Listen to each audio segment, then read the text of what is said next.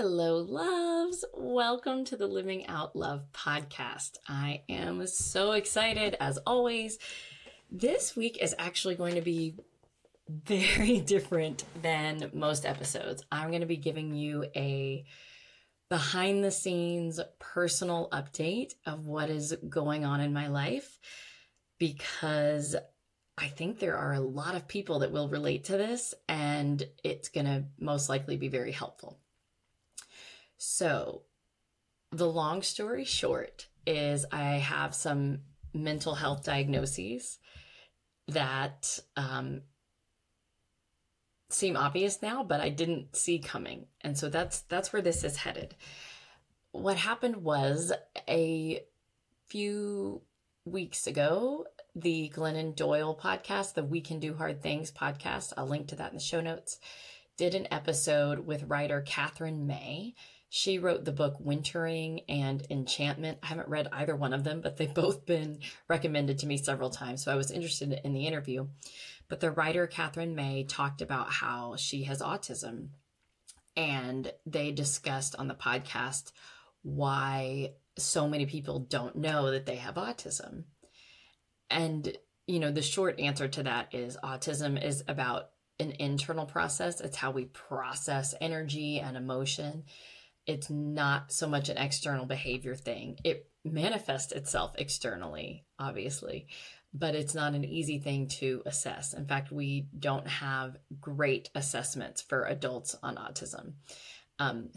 Historically speaking, not that many psychiatrists do autism assessments. The ones that do, it costs thousands of dollars.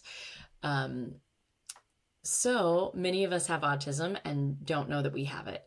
And I was listening to the podcast episode, and she was mentioning things that she has because she has autism that I also have, that I thought everyone had. And I will say where I think we're headed with this is sort of like how we'll say, oh, I'm more right-brained than left-brained. I think we all just have different brains, and what we consider like neurotypical versus neurodivergent is very quickly becoming like everybody is neurodivergent. Everybody has their own style of brain, and some of us are more like than others. I happen to have an autistic brain. I also happen to have an ADHD brain, but I'll come back to that. So back to Catherine May and the We Can Do Hard Things podcast. Some of the things that she mentioned about autism, I have that. She said, autistic people are very literal communicators, and we can miss sarcasm. We can miss nuance or colloquialisms, like when people say, like, pull themselves up by their bootstraps, or I've got you under my skin. Like, some of those phrases don't sit well with autistic people. I do okay with phrases, but I'm never sure whether or not somebody is sarcastic. I'm always going, that was sarcasm, right? Was that sarcasm? I think that was sarcasm. Like, I'm never sure. And I am quite a literal communicator. I have a very vivid memory. I think my husband will be fine with sharing me this, with where he said, hey, do you want to take out the trash? And I said, no. And he looked at me as if I had been rude. And I gathered that he looked at me as if I had been rude. I was able to read that, but I didn't understand why. He asked me if I wanted to, and I didn't want to. And so then I said, oh, are you asking me if I will? Like, do you want me to? And he said, yeah. And I was like, oh, sure. Like, I'm happy to do it for you. You just didn't ask me if I would. You asked me, do I want to? And so I'm by nature a very literal communicator. I can take the time and effort. Like, I'm capable of in my mind going, that person's asking me if they want to. That's not what they mean. What they mean is this. And then I take a breath and I decide, do I want to assume that my understanding is correct? Or do I want to ask my literal question of like, is this what you mean? So I find with the literal communication that it's a thing for me. And I hate to say it, but historically, I'm a person that has just judged other people. And I have thought they are poor communicators and they are being passive aggressive. That's how I have experienced it. But perhaps I'm just a more literal communicator than other people are. And it doesn't mean that they're being passive aggressive. That's in their mind, they're being nice or something. I don't know what other people are thinking. But for them, it's fine and appropriate. Even though for me, I find it at best inconvenient. And at worst, I find it passive aggressive or manipulative. Like, to me, I'm like, why wouldn't you just ask me if I was willing to? Or why wouldn't, to me, I think it puts like the emotional energy on the person being communicated with to have to say, sure, I will. Is that what you mean? Is that what? Sure, I'm willing to. Rather than saying, hey, my hands are full, but we need to take the trash out. Can you do it? Like, I feel like if you were more forthcoming at the beginning and more literal in your communication, that's more work for you, but then the other person knows what's going on. But perhaps that's me as an autistic person thinking that. Another thing she talked about in the podcast was that people with autism are known as being sort of shut down emotionally. Most people in our culture think of autistic people as people that can't interact socially or as people that don't have access to their feelings.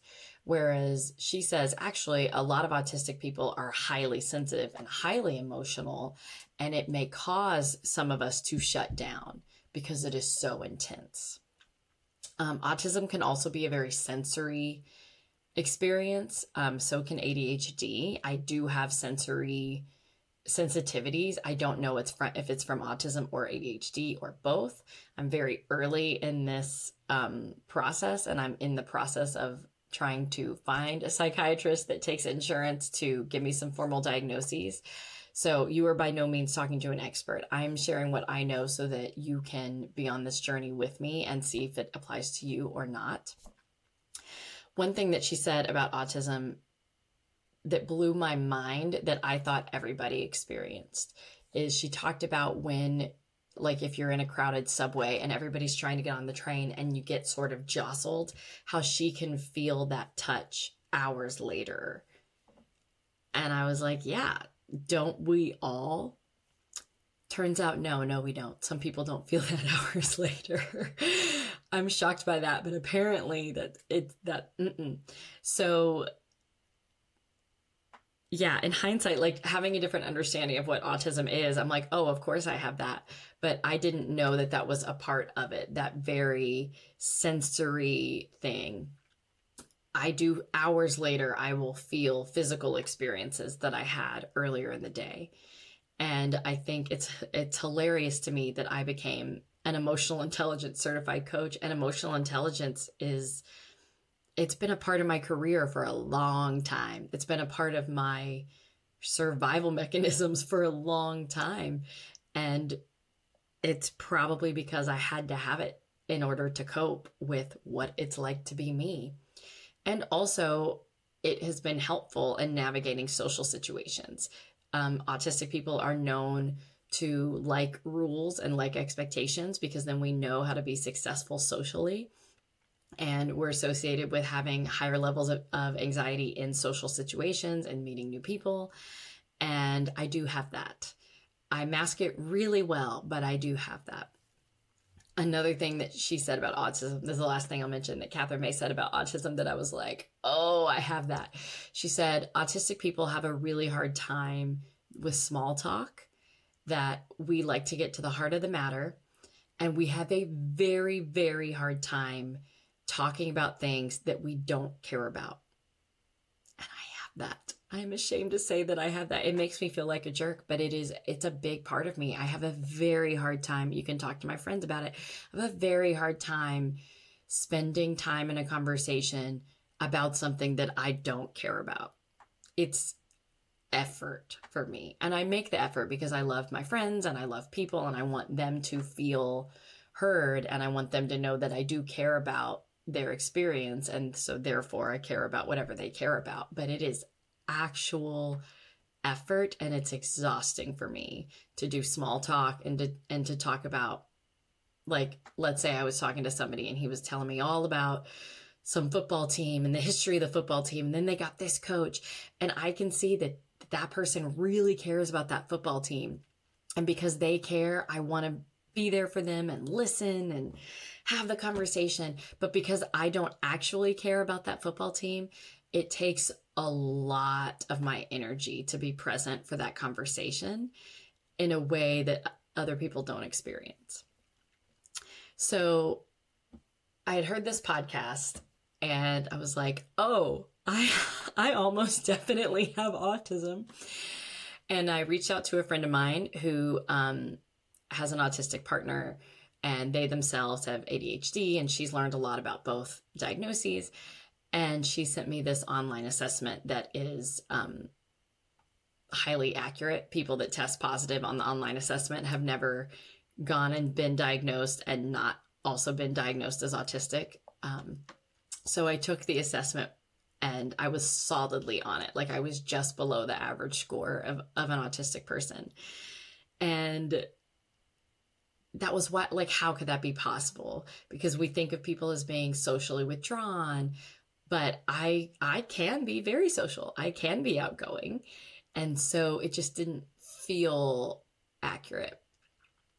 And so then there's a quiz on this website. And again, these links will be in the show notes. There's a quiz about coping mechanisms and masking behaviors. And I was off the charts on those. And again, much like when I listened to the podcast, I was looking at all these questions and the coping mechanisms. And I thought, doesn't everybody do this? Turns out, no, they don't. Turns out I've been asking around all the people, all the village members. I'm like, hey, do you do this? Do you do that? Not everybody does it. Nope, it's a coping mechanism. Okay. So prior to listening to this podcast, I was already starting to look for psychiatrists to talk about ADHD. I was pretty sure I had ADHD.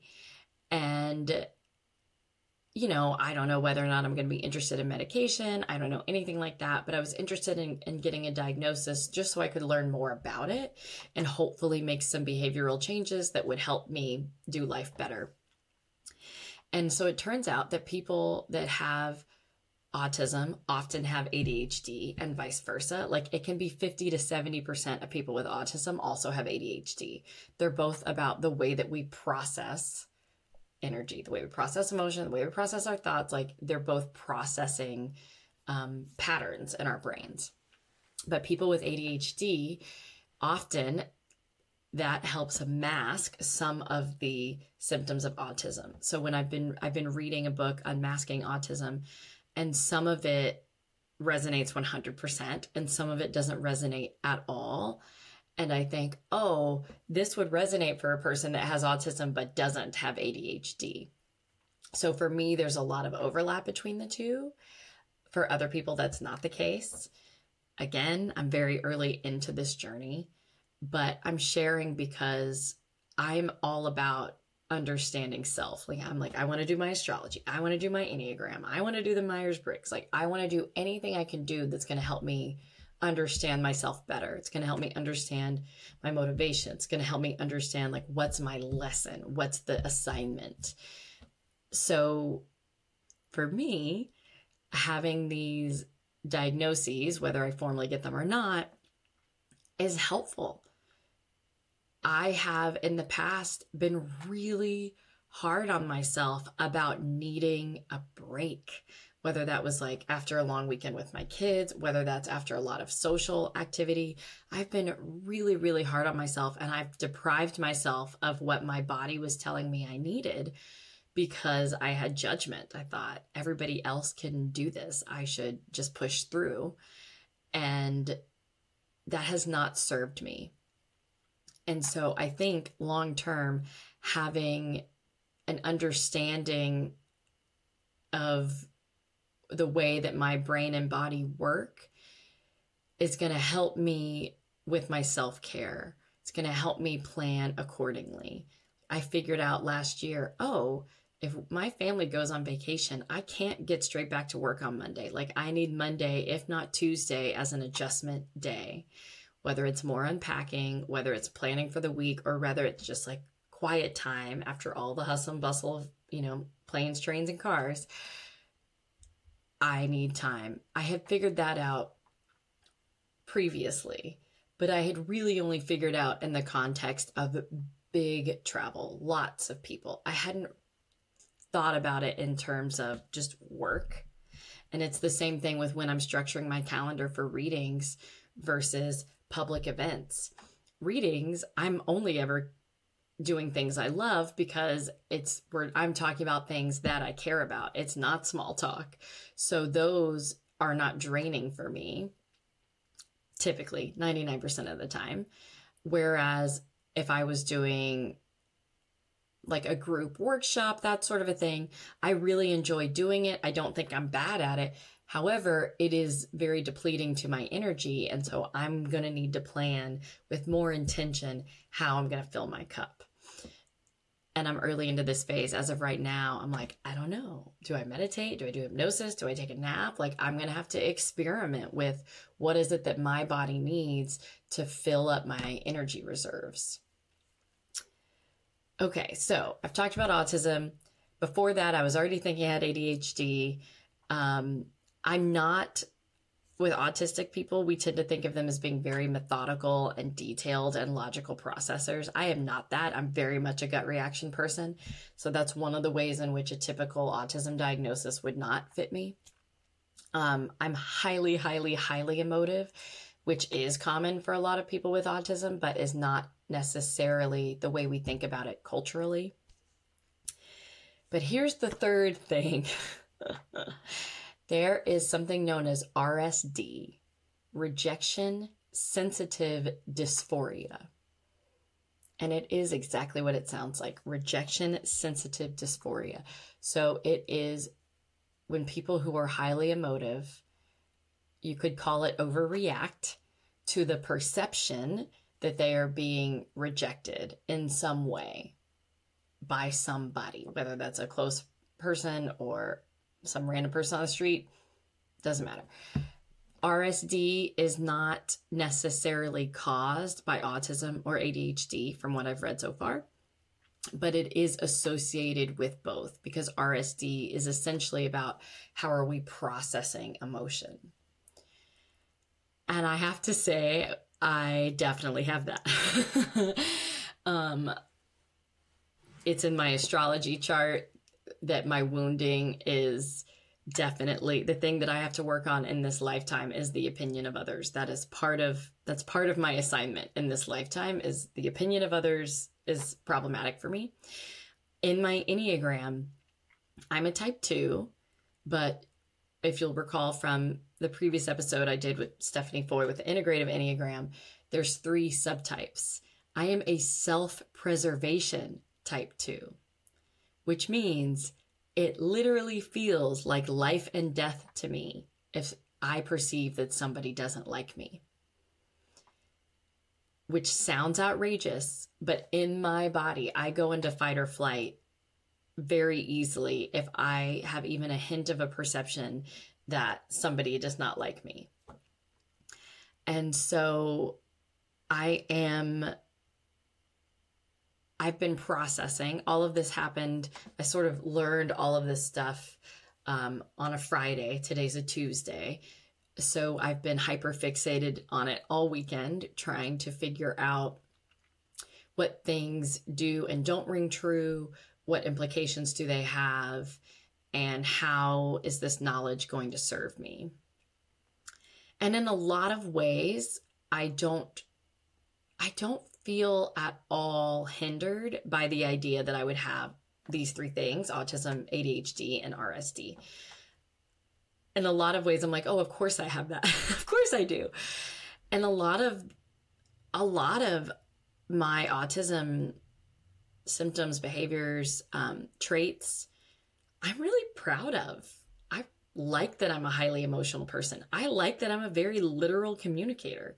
I like that about myself. So I'm not experiencing a sense of shame or embarrassment or anything like that. It's more a sense of, oh, like a light bulb and like an excitement of, I'm at the beginning of a journey with this. This could be really, really helpful for me. Or maybe it won't be that helpful. Like maybe I've already learned to cope as well as I'm going to, and this is going to be like, oh, of course I have that. It's too early into this journey for me to know. But I wanted to share that with you all because if I have autism and ADHD and RSD, there are probably a lot of people out there that have one or two or three of those things and have no idea.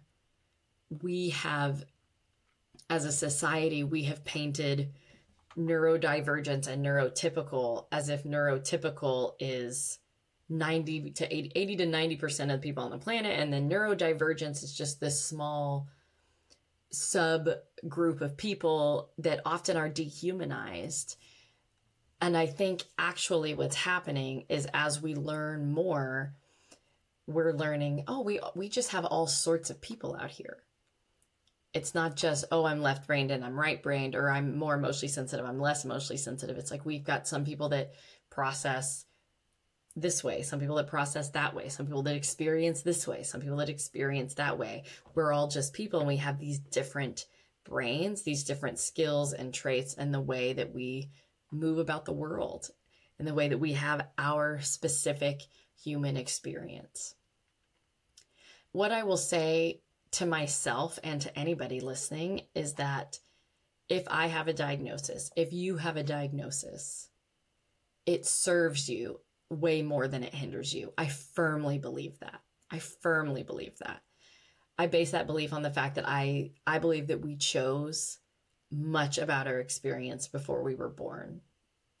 I believe I chose this body. I chose this family. I chose to come in at the date and time I chose to come in on. So I know that I chose these ways of processing life, and that they do serve me in some way. And I can learn to work with them in different ways.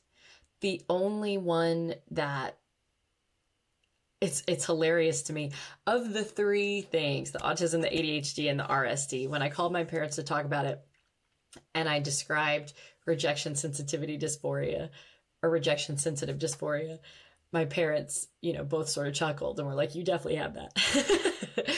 And that's the one that I'm the least convinced that I have, because I think it's so much a part of my life that I can't see outside of it. And it's not that, I know that I have it.